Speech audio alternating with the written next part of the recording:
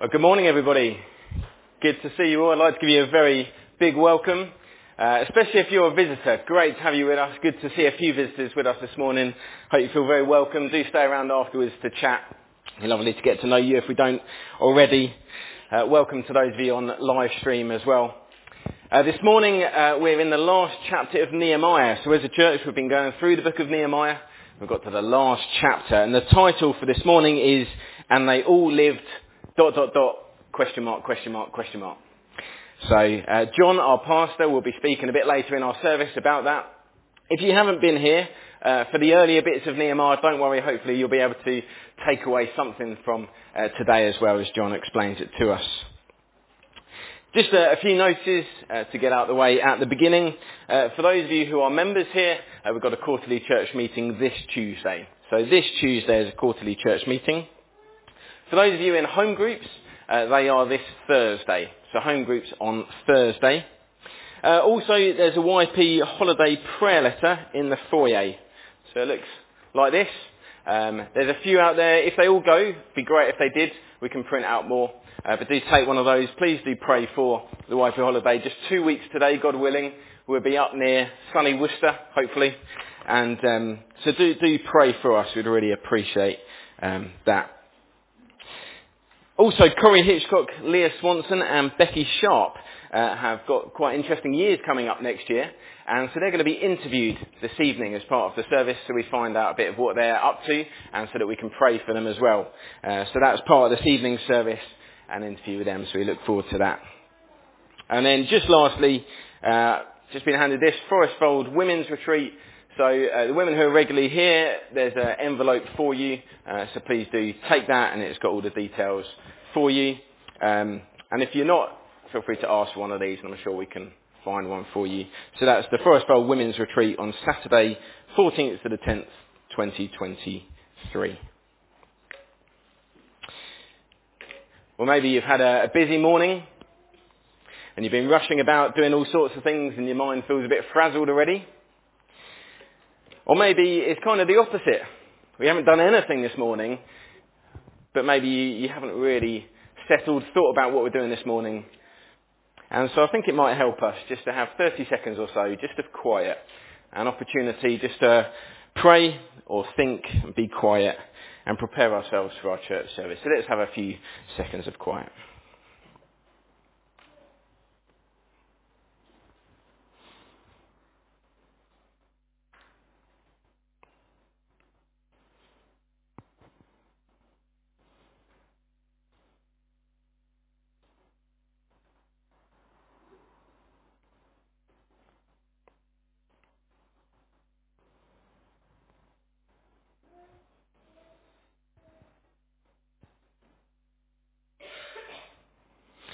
Well, in Psalm 35, people are wanting to kill David. Feels like he's got many enemies against him. And yet he says this in the middle of the psalm: "I will thank you in the great congregation. In the mighty throng, I will praise you." Well, our first song encourages us to do that. So when the music starts, let's stand and sing. "Come praise and glorify our God, the Father of our Lord. In Christ he has in heavenly realms, in blessings on us poured." So let's stand and sing.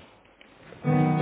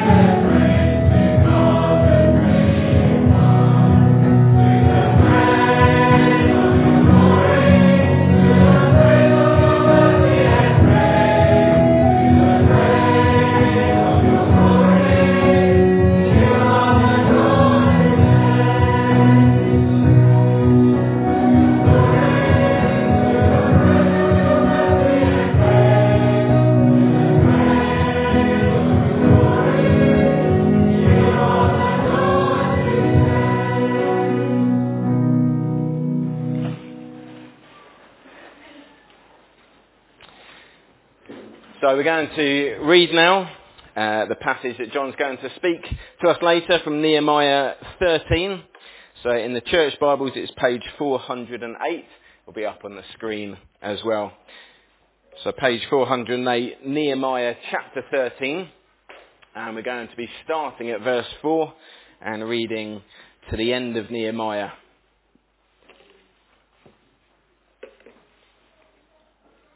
So Nehemiah chapter 13, starting at verse 4.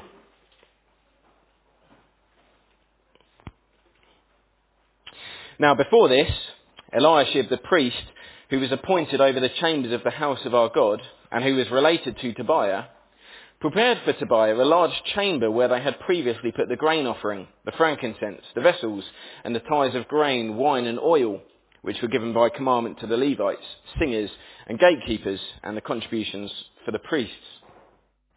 While this was taking place, I was not in Jerusalem, for in the 32nd year of Artaxerxes, king of Babylon, I went to the king. And after some time I asked leave of the king, and came to Jerusalem. And I then discovered the evil that Eliashib had done for Tobiah, preparing for him a chamber in the courts of the house of God. And I was very angry, and I threw all the household furniture of Tobiah out of the chamber. Then I gave orders, and they cleansed the chambers, and I brought back there the vessels of the house of God, with the grain offering and the frankincense. I also found out that the portions of the Levites had not been given to them, so that the Levites and the singers who did the work had fled each to his field. So I confronted the officials and said, "Why is the house of God forsaken?"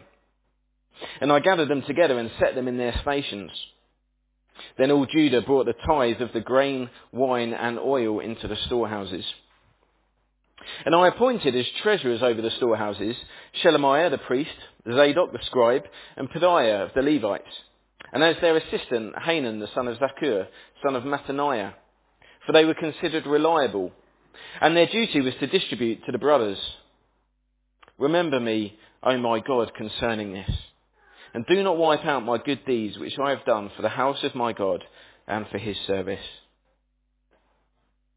In those days I saw in Judah people treading wine presses on the Sabbath, and bringing in heaps of grain and loading them on donkeys, and also wine, grapes, figs, and all kinds of loads which they brought into Jerusalem on the Sabbath day. And I warned them on the day when they sold food. Tyrians also, who lived in the city, brought in fish and all kinds of goods and sold them on the Sabbath to the people of Judah, in Jerusalem itself. Then I confronted the nobles of Judah and said to them, "What is this evil thing that you are doing, profaning the Sabbath day? Did not your fathers act in this way? And did not our God bring all this disaster on us and on this city? Now you are bringing more wrath on Israel by profaning the Sabbath." As soon as it began to grow dark at the gates of Jerusalem before the Sabbath, I commanded that the doors should be shut, and gave orders that they should not be opened until after the Sabbath. And I stationed some of my servants at the gates, that no load might be brought in on the Sabbath day. Then the merchants and sellers of all kinds of wares lodged outside Jerusalem once or twice. But I warned them and I said to them, "Why do you lodge outside the wall? If you do so again, I will lay hands on you." From that time on they did not come on the Sabbath. Then I commanded the Levites that they should purify themselves and come and guard the gates, to keep the Sabbath day holy. Remember this also in my favour, O my God, and spare me according to the greatness of your steadfast love. In those days also I saw the Jews who had married women of Ashdod, Ammon and Moab. And half of their children spoke the language of Ashdod, and they could not speak the language of Judah, but only the language of each people. And I confronted them and cursed them and beat some of them and pulled out their hair. And I made them swear in the name of God, saying, "You shall not give your daughters to their sons, or take their daughters for your sons or for yourselves. Did not Solomon, king of Israel, sin on account of such women? Among the many nations there was no king like him, and he was beloved by his God, and God made him king over all Israel. Nevertheless, foreign women made even him to sin. Should we then listen to you and do all this great evil, and act treacherously against our God by marrying foreign women?" And one of the sons of Jehoiada, the son of Eliashib, the high priest, was the son-in-law of Sanballat the Horonite. Therefore I chased him from me. Remember them, O my God, because they have desecrated the priesthood and the covenant of the priesthood and the Levites. Thus I cleansed them from everything foreign, and I established the duties of the priests and Levites, each in his work. And I provided for the wood offering at appointed times, and for the first fruits. Remember me, O my God, for good. Well, maybe as I've been reading that, you've got some questions. Well, hopefully, John, as he explains, it will help us understand what's going on in that chapter. Well, in a moment, we're going to sing again. But this next song hasn't been chosen by John or myself. It's been chosen by a couple that are very special to all of us who know them. Steve and Betty had their diamond wedding anniversary this week. And so many of us have been blessed by their love, their generosity, their kindness, their wisdom, and especially their prayer. And we're so thankful for them. But they want us to point our thankfulness back to God as the source of all good things and gifts. So we're going to sing a song now, as I say, that they've chosen, that reminds us to thank God for all his blessings to us. So when the music starts, let's stand and thank God for his goodness.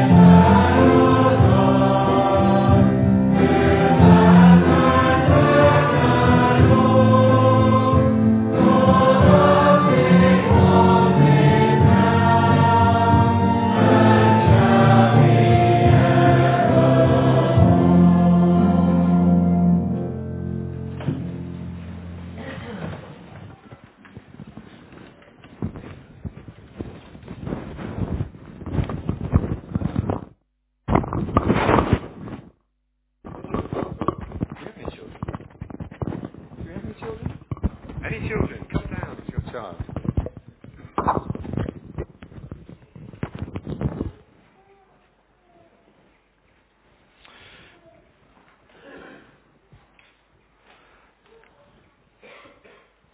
So, this week, I did something really annoying for me. I missed a train, okay? I was up in London, so kind of far away, and I was on my way home, and I got to the platform, ready to get on the train. I thought, this is very close, I'm cutting it close, but it was too close, and the train just went, and I saw it go. I was so annoyed. And do you know how long I had to wait for the next train? How long do you think you've got to wait for the next train if you're on the Crowborough line? Go on. An hour. It is an hour. I've got to wait an hour for the next train. An hour. I was really annoyed. What do you think I did with that hour? I had a whole hour on my hands that I wasn't expecting to have. What do you think that I did with that hour? Go on, what do you think?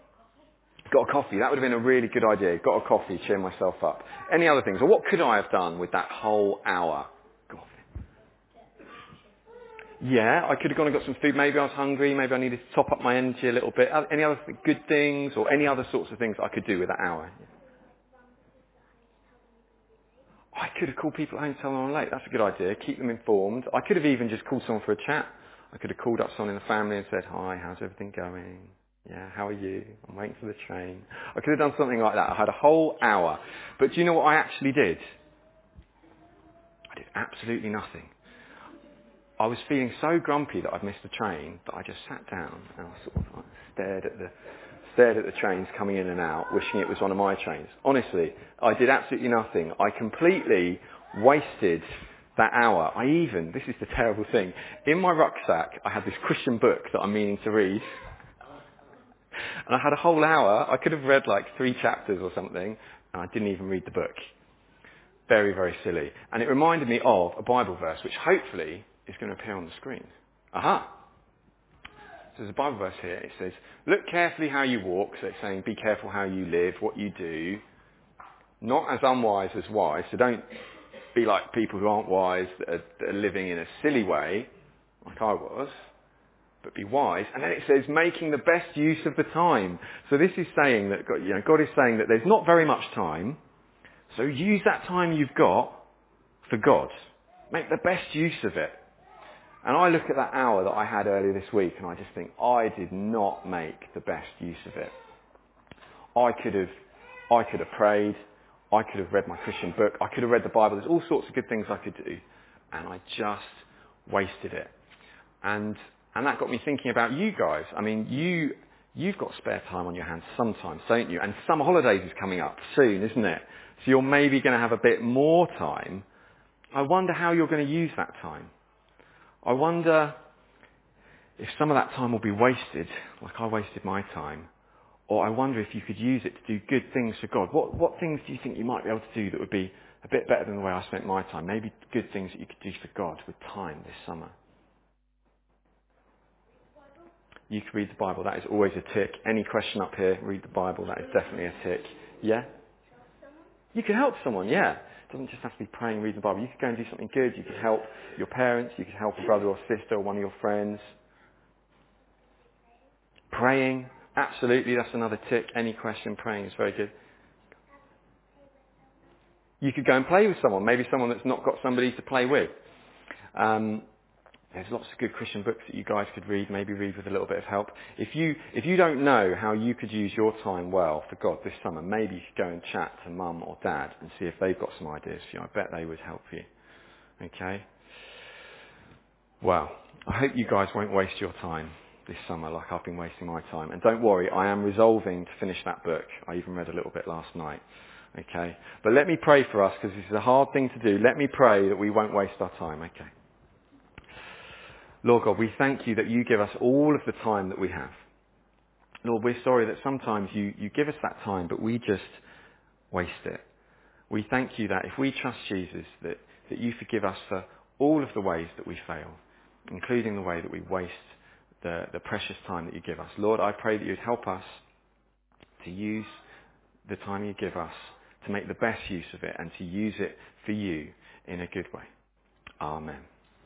Thank you very much for listening, guys. Well done. You can go back to your seats.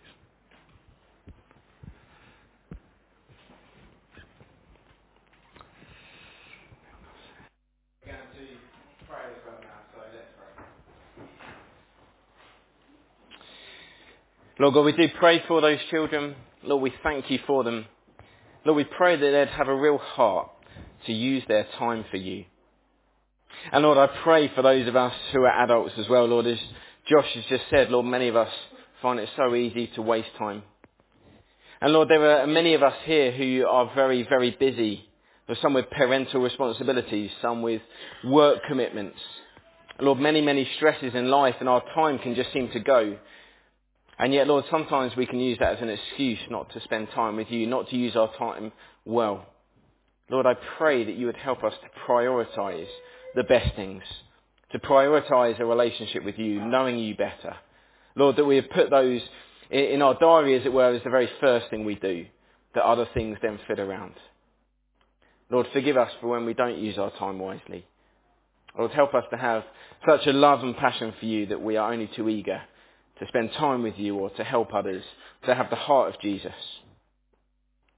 Lord, we thank you so much for the privilege of praying this morning. I pray that we would see it as that. Lord, I pray that we'd have a right perspective as well as we pray. Lord, that you'd give us a sense of who you are and who we are. Lord, that we would have that right humility that we need. Lord, I pray that you'd give us a sense of reverence as we pray before you this morning. Lord, a reverence that understands your awesome power and your holiness, and yet is also filled with joy at what you've done for us. Lord, help us to come in the right spirit before you. Lord, help us to realise that you are at the centre and not us. Lord, forgive us for when we get that the wrong way round. Lord, I pray that we would come with a sense of worship to you this morning. Lord, help us if we are not feeling that this morning, I pray. Lord, we do come with thanks for Steve and Betty, as we've mentioned them already. Lord, we thank you so much for them, for their wonderful example to so many of us. Lord, for the fact you've given them to us as a church for so many, many years. Lord, thank you. Thank you for their love and their generosity.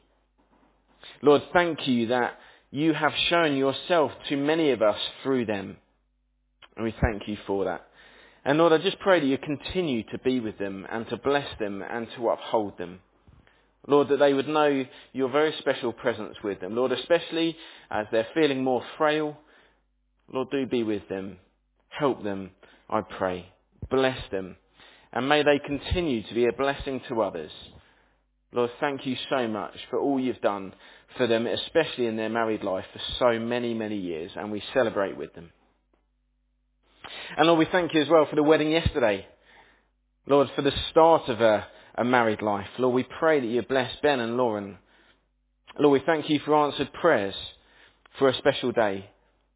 Lord, bless them. Lord, I pray, Lord, that your love would be the source of their love for others and for each other.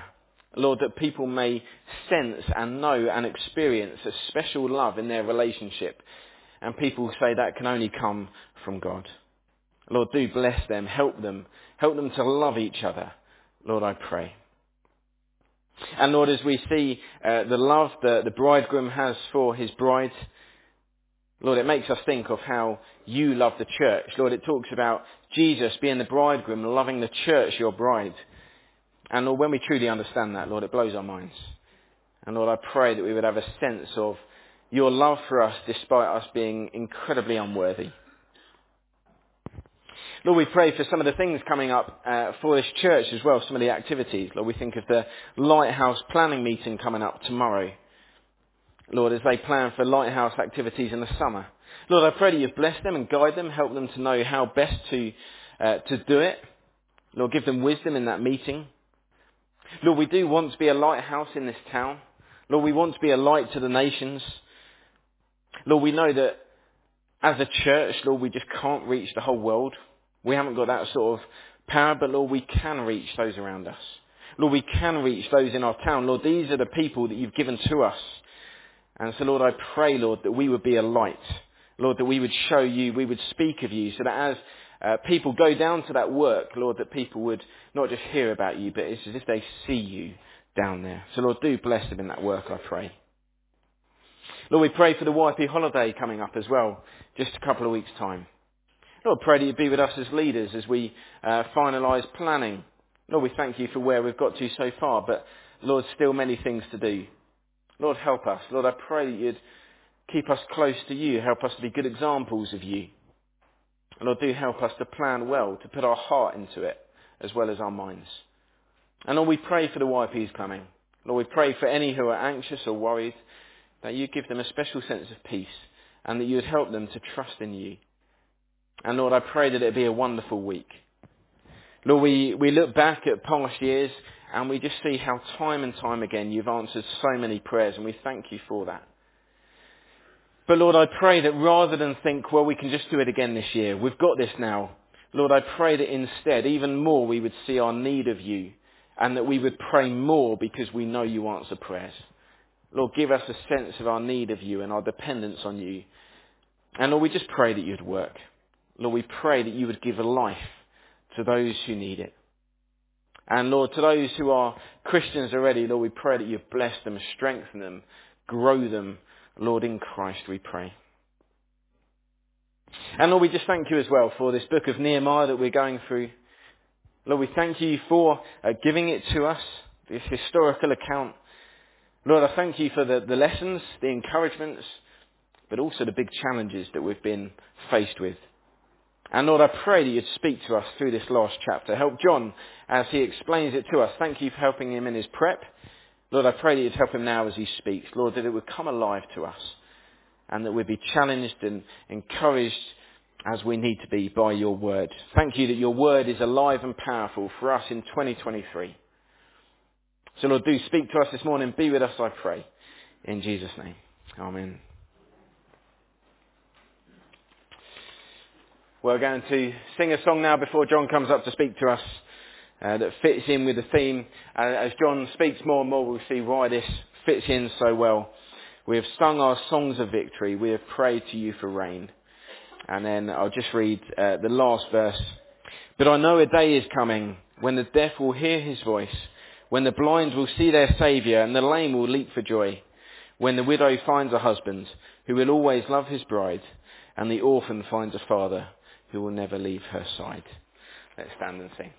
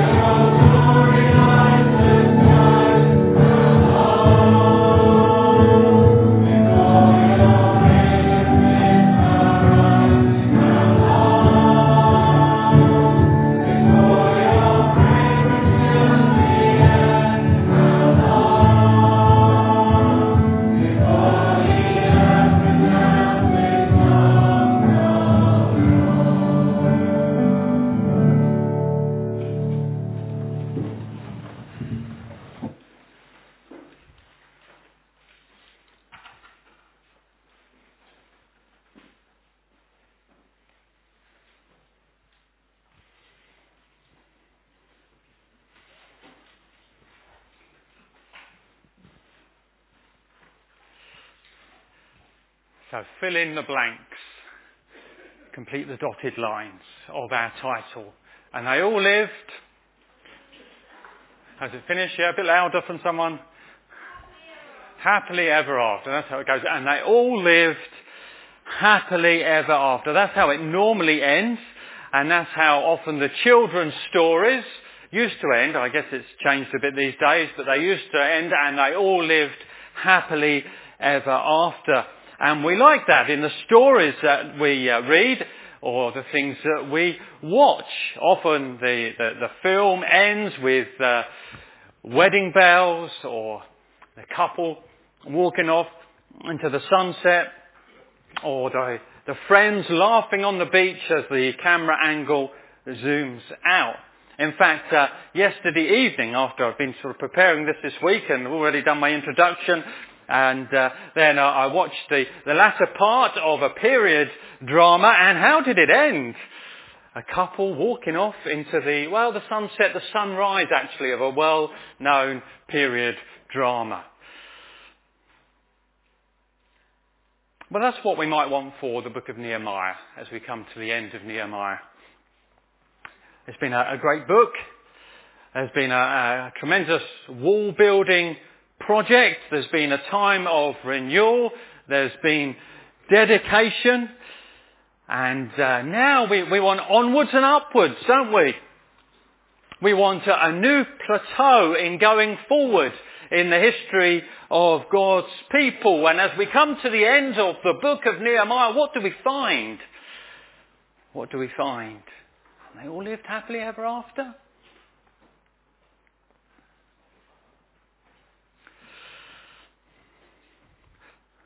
Most of Nehemiah 13 is significantly later than the rest of the book. Over 12 years later. You can see that from verses 6 to 7. You'll find it handy to have it open if you can this morning. While this was taking place, Nehemiah says, I was not in Jerusalem from the 32nd year of Artaxerxes, king of Babylon. So that's 12 years after he'd originally come. I went to the king, and after some time I asked leave of the king, and I came to Jerusalem. So more than 12 to 12 years he goes back, and then he's coming back again. So some time has elapsed, and he is returning. This is, if you like, the second coming of Nehemiah. And what will he find? What will he find? It's disappointing. It's discouraging. It's frustrating. After all the progress of the previous chapters, Nehemiah 12 would have been a nice place to sort of chop the text. That would have been a good place to finish. But Nehemiah 13 is not. Instead, we get really the sort of eye-opening reality of life in this book, which is near the end of Old Testament history. We find it disappointing and discouraging. And we're going to see some of the teaching of this. I'm going to do it under 4 headings this morning. I'm going to spend longer in the first because it'll set the groundwork really for the others. I think we'll find some real lessons here, and I think we'll see as well where it leads us on to. I've been praying for guidance that the Lord would help me to steer you rightly, accurately through what's here, but connecting it as well to our lives. And we start off with problems. With problems. Nehemiah comes back to some major disheartening problems. Actually, you can hardly believe what the situation is. See, it's in 3 key areas. One is to do with worship. God's house, the temple, God's house as it's called in the Old Testament, was to be a place of worship. It was a place of teaching. It encouraged focus on God in the life of the community. They had magnificently said at some stage, just a couple of chapters before, we will not neglect the house of God. And when Nehemiah comes back, what does he find? It's been neglected. Do you remember Tobiah? If you've tracked through some of the early chapters of Nehemiah, what a pain and a menace this man was. The enemy of God. What's he up to now? Well, he's only been given an apartment in the temple complex. He's using the temple as a base for his operations. And what's more, what's been turfed out so that they could make room for him. A lot of ministry resources have been turfed out of the temple to make room for this Tobiah, one of the enemies of God. See this in verse 5. Had prepared for Tobiah a large chamber where they had previously put the grain offering, the frankincense, the vessels and the tithes of grain, wine and oil. And the temple problems don't just end with Tobiah being on the scene with his influence and menace and undermining of God's work. The temple staff weren't being paid. So they had to leave their temple work to go back to the fields to farm in order to get the income that they need. Verse 10, I also found out that the portions of the Levites had not been given to them, so that the Levites and the singers who did the work had fled each to his field. Problems with worship, the life of the temple as Nehemiah comes back. There were problems with work, or especially with the Sabbath pattern. God's people have been given a wonderful gift. It was the Sabbath. It was a day's rest from the hustle and bustle, from business activity and from trading. It was a day to be refreshed and to focus on God. And what does Nehemiah find as he comes back? Grapes are being processed for wine production. Bringing in burdens and supplies on the Sabbath day. Selling produce. A Mediterranean fish market that was flourishing. Verses 15 and 16. In those days I saw in Judah people treading winepress on the Sabbath and bringing in heaps of grain and loading them on donkeys, and also wine, grapes, figs and all kinds of loads, which they brought into Jerusalem on the Sabbath day. And I warned them on this day when they sold food. Tyrians also, who lived in the city, brought in fish and all kinds of goods and sold them on the Sabbath day to the people of Judah. And he adds in astonishment, in Jerusalem itself. Problems with work, or the work-rest balance, seeing work as under God. And then a third area of problems was in relationships. All of these had been given special attention before in the book of Nehemiah. These are some of the areas that actually signed up to and dedicated, resolved themselves to be keeping. And the same is true with this one. And Nehemiah comes back and he finds them intermarrying. Now this isn't about race. It's not about colour. It's not about ethnicity. It's about faith. They were marrying people who did not have the same faith as them. And it was affecting the next generation. Verses 23 and 24. In those days also I saw the Jews who had married women of Ashdod, Ammon and Moab. And half of their children spoke the language of Ashdod, and they could not speak the language of Judah, but only the language of each people. So how heartrending for Nehemiah as he comes back. And this has some help for us, in Christian service. Christian service and Christian progress is not just an upward graph. There are disappointments. There are failings. There are times where we feel back to square one. There are times where we feel back behind square one. Despite our efforts, despite our hopes, despite our initiatives. You would have found that, or you soon will if you're involved with Christian service or ministry. You invested a lot of time in a person and they seem uninterested. The ministry you set up seems to be floundering. I was speaking yesterday to a couple that were involved with a church plant for a number of years, and it ended up not taking off. They learnt lessons on the way. They saw it as God's will. There was things that God was using in his overall sovereignty, but there was discouragement. We hear success stories and we hear of the encouraging things, but there are also great difficulties in the life of Christian service. There's a new initiative which you want to get going, a new outlook which you want to infiltrate in the church, and you do your best to get it across, but then you find out that it seems to have fallen flat and nobody has really bought the idea, even though it's a good one and a biblical one.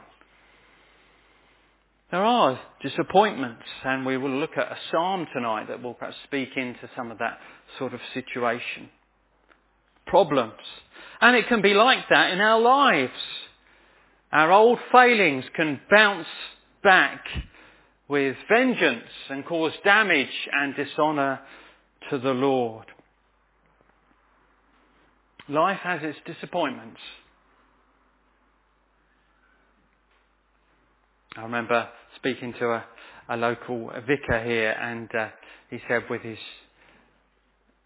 his children, when the stories ended, the children's story, and they all lived happily ever after, he would never read it. He would put in his own word, and he said, and they all lived with the ups and downs that life brings, and worked through it with trust in God for the rest of their life. I thought that was quite wise.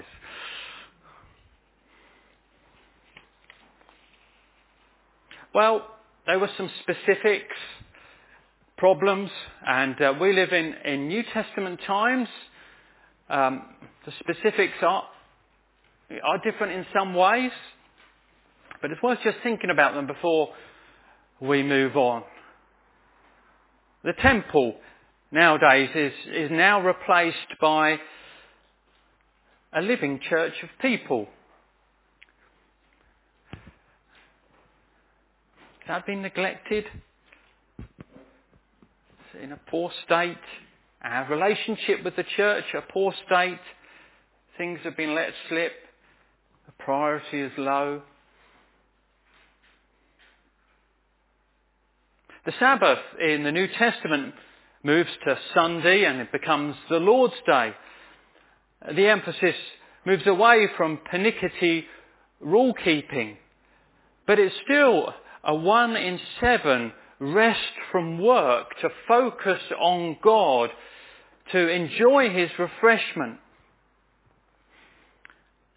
Are we blurring the 1 in 7? Is unnecessary work and trading creeping in on the day to deprive us and others of blessing?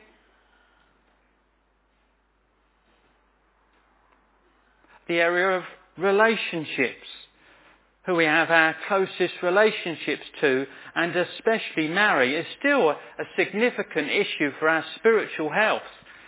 The New Testament says we should not be unequally yoked with unbelievers, that we should marry in the Lord.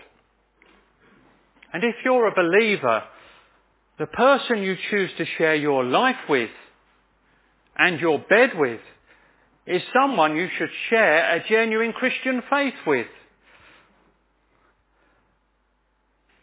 Even Solomon floundered according to this passage when he ignored that advice, and many have done since. So Nehemiah comes back to problems. It wasn't, and they all lived happily ever after in Jerusalem. And we move on then to putting it right. That comes across in this chapter if you read it. Putting it right. Nehemiah reacts. He responds. He doesn't take the situation sitting down. And he responds with passion and authority. You might wonder whether there's too much passion and authority. As you read this chapter, you might wonder, is Nehemiah losing it? Is this man going crazy?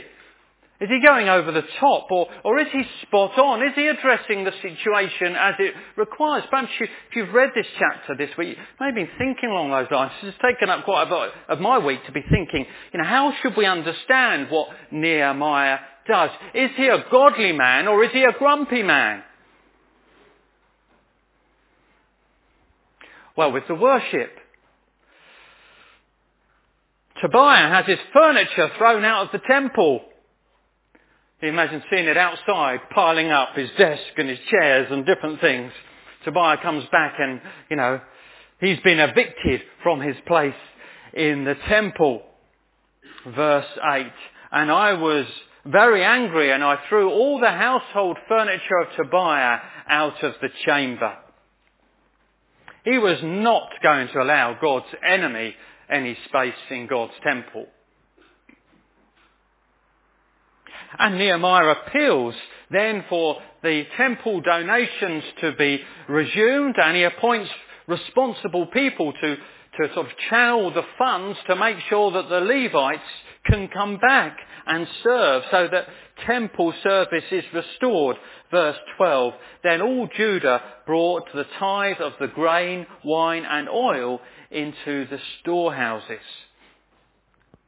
So he does what he can to put right the worship in the temple.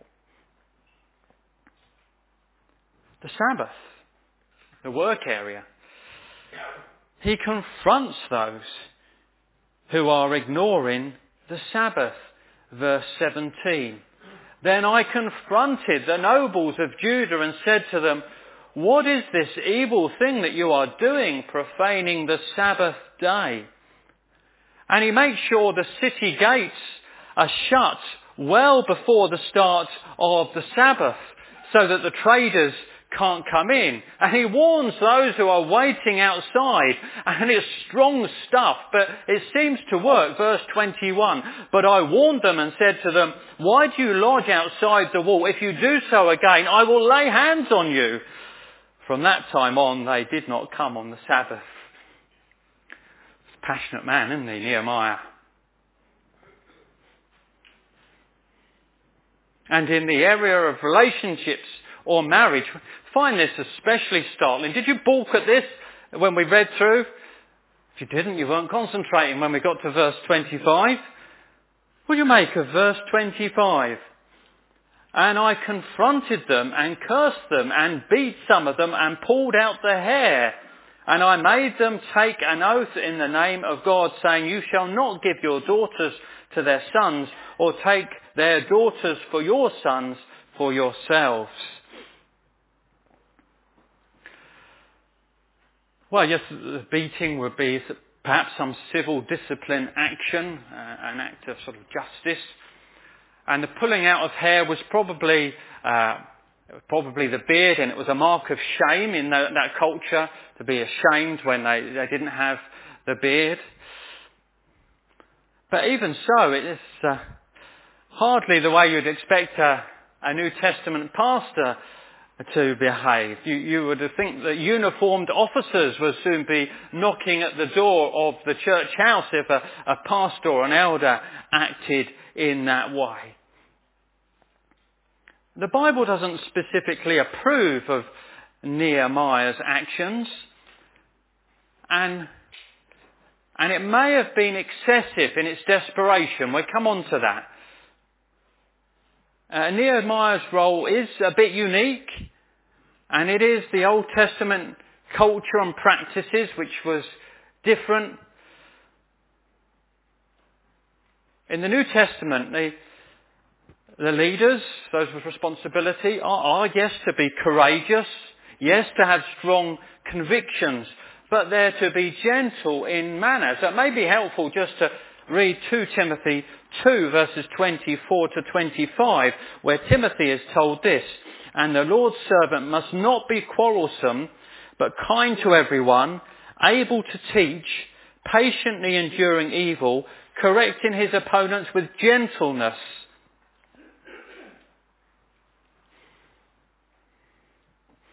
But whilst Nehemiah is not sort of directly commended in his actions, neither is he condemned in the passage. And within the culture and the practice of the times, aren't we to respect this man's passion for God's honour? He wants God's people to be doing well. He wants them to be healthy. And it stands in contrast to a sort of wishy-washy, careless reaction to what's true and important in people's lives. I heard an Anglican minister about 10 days ago, and he was quoting a previous Church of England bishop, maybe you've heard of him, J.C. Ryle. And he was comparing many in the church of his day to jellyfish. Well, that's quite topical, isn't it, at the minute, with our sort of plagues of jellyfish around the southern coast, it seemed. No backbone, no muscles, going wherever the current takes them, and yet still able to sting when you approach them. Well, we're not to be jellyfish Christians and jellyfish ministers. We are to have conviction over truth and concern for God's honour. There should be a concern for putting things right in our own lives. Jesus says, if your eye offends you, cut it out. Picture language, but graphic. Cut it out and throw it from you. If your right hand offends you, cut it off, chuck it away. There should be a putting right in our lives. There should be a desire for things to be put right in the lives of others. James says if you restore somebody from wandering from the truth, you're a great blessing to him. It's in James chapter 5. It's the way he ends his letter. My brothers, if anyone among you wanders from the truth and someone brings him back, let him know that whoever brings back a sinner from his wandering will save his soul from death and will cover a multitude of sins. So whilst we might not be copying Nehemiah's methods, I hope, we have some sympathy for a man who is deeply concerned for God's honour, holiness, purity, worship in his life and in the life of others. So is there a putting right spirit in us for our lives, for those around, because we have a deep concern for the honour of God? Our sympathy, or my sympathy, probably yours, for Nehemiah extends more as we come into our third section, which is prayers. I don't know if you noticed as we went through how each of the little episodes finishes. Was it finished with? Verse 14. After the temple issue, remember me, O my God, concerning this, and do not wipe out my good deeds that I have done for this house of my God and for his service. He ends, after trying to put right the worship issues, with prayer. You eavesdrop on what he's saying in his heart. Those who were here yesterday, you put the stethoscope on and you hear what is going on in his heart, and it's this sort of prayer at the end of the temple clearing issue. And after the Sabbath issue he deals with, verse 22, second half, remember this also in my favour, O my God, and spare me according to the greatness of your steadfast love. And after the marriage issue, which he's been seeking to address, verse 29, remember them, O my God, because they have desecrated the priesthood and the covenant of the priesthood and the Levites. And then in summary, at the very last line of the book of Nehemiah, Remember me, O my God, for good. Prayers interspersed at the end of each of these episodes of the problems and seeking to put them right. You know, these have meant quite a lot to me at times in the past, and maybe they do or will do to you. There are times, aren't there, when you're aiming to do what God wants, what is God's will, which is right in God's sight according to His word, and you're aiming to do it with a good heart, but it's against the grain, and it's misunderstood, it's criticised, and you don't get encouragement, and maybe sometimes you even feel you're fighting a solo battle in certain situations. And I've found in times like this, Nehemiah's prayers just so helpful.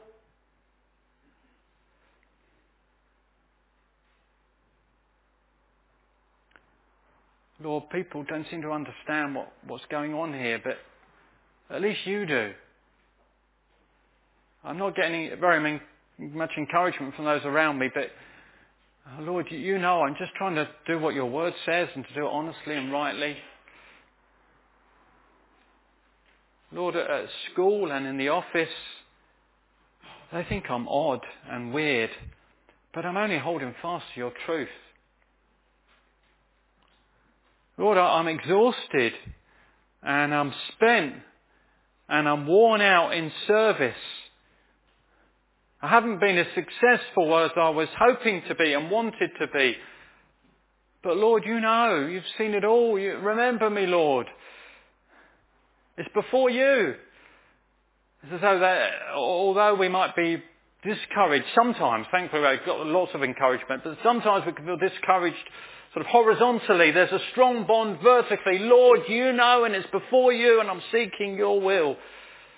And he just expresses that in his prayer after each event as he seeks to do God's will. And maybe if you're in that situation, just Nehemiah's attitude of praying to God in it with an openness just can be so helpful to you too. There's another aspect I want to finish on. There's the problems, to the three of them, seeking Nehemiah coming back as he does, seeking to put them right. His prayers as he does so. That the scene is not, and they all lived happily ever after in Nehemiah 13. And I want to come to this. I call it pointers.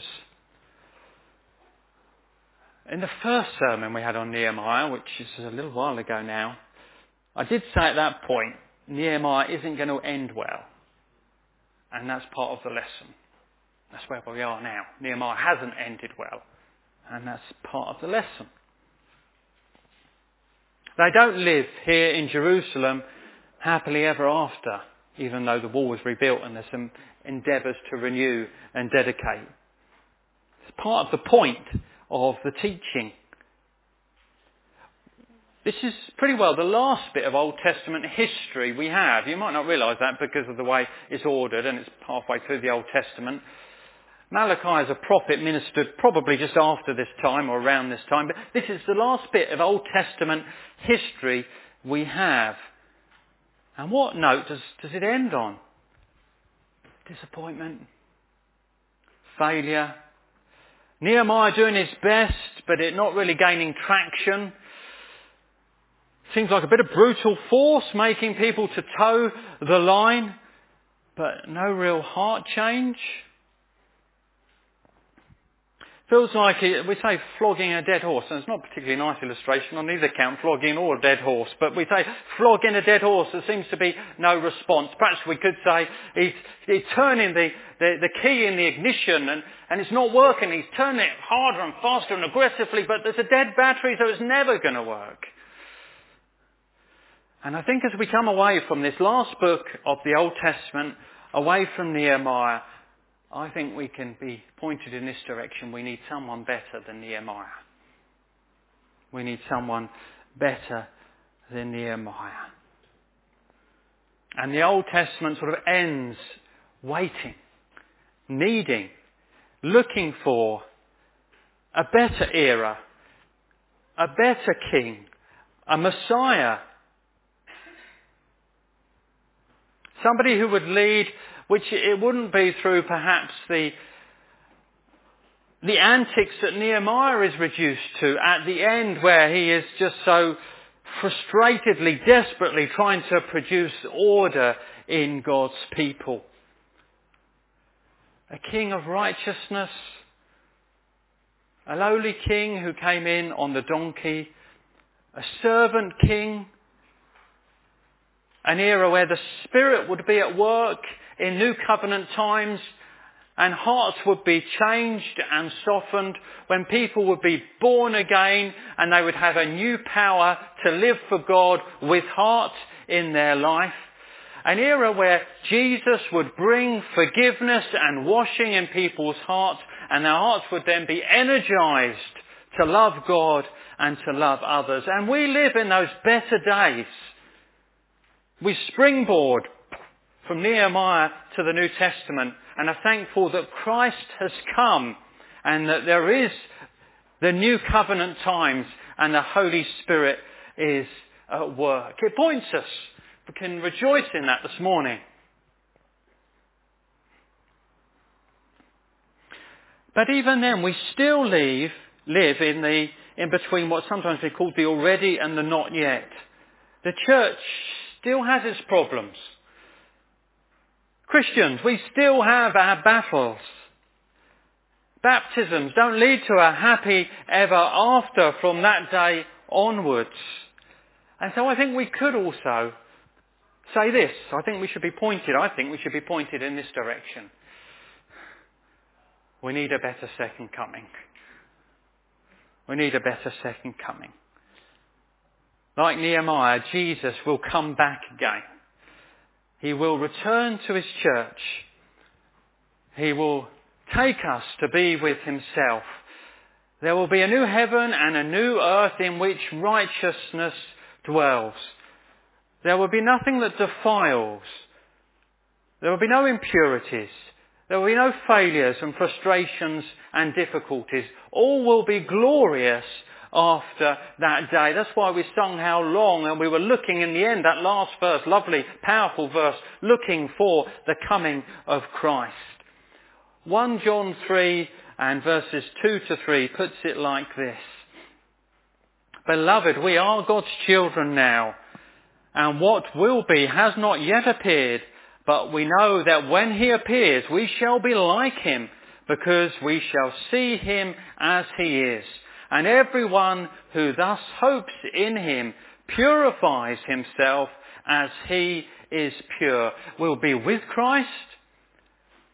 We'll be like Christ. We'll be purified. No need for draconian Nehemiah tactics to keep us in order. So I think Nehemiah, the way it ends unhappily, helps us to see the glories of the coming of Christ and the second coming of Christ. And they all lived happily ever after, not in Jerusalem in Nehemiah's time, not even now as Christians in our life of battle in this fallen world with its different difficulties and our failings, but for believers certainly in the future as Jesus comes again, a wonderful, true, well-grounded, happily ever after. And I think the book of Nehemiah can lead us looking forward to that day. Well, we've covered lots. There may have been something particular, one or two things that the Lord has used to be a special help to you. If we just have a half a minute to express that in prayer ourselves, and then we'll have our last song.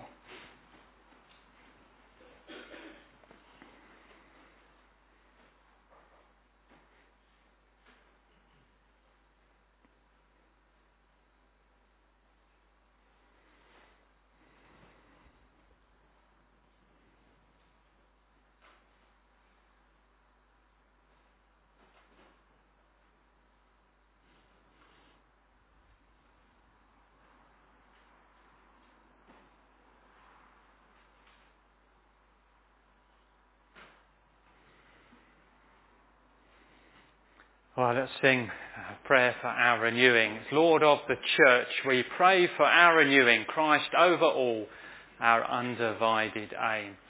Fire of the Spirit, burn for our enduring. Wind of the Spirit, fan the living flame. Thank you.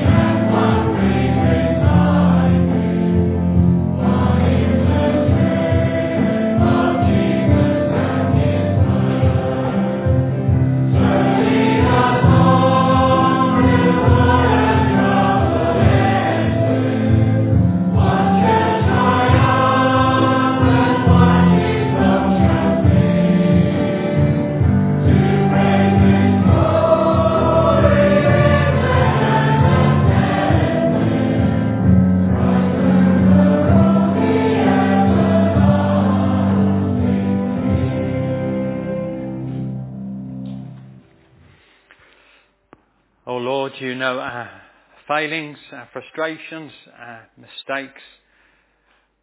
We pray for your help to put right what is out of line, to go forward seeking to serve you, to be a blessing to others. Where there is disappointment and difficulty, help us to pray in an open-hearted way to you, knowing that your eyes are on the situation. We thank you most of all for Jesus, that through him we have forgiveness.